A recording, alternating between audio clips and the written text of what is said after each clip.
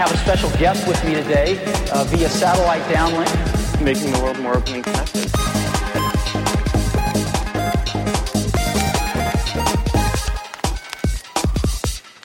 Welcome to the Today in Tech History podcast, where you learn about a few tech-related events that occurred today, June 13th, from history.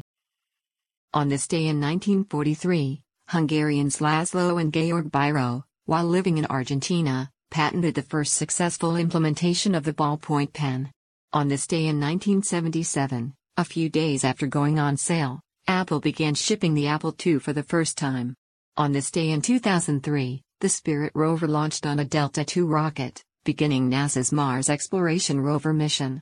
On this day in 2013, Apple introduced iOS 7 and Apple OS X Mavericks at their Worldwide Developers Conference in San Francisco. They also gave a sneak peek at the new cylindrical Mac Pro and announced their streaming music service called iTunes Radio. That's a look at tech history for June 13th. If you'd like some more, go take a look at the year in tech history, illustrated by Scott Johnson. You can find it at tommerrittbooks.com. Help support the show by reviewing us on iTunes or your favorite podcatcher. Thanks, and tune in tomorrow for an all-new episode of Today in Tech History.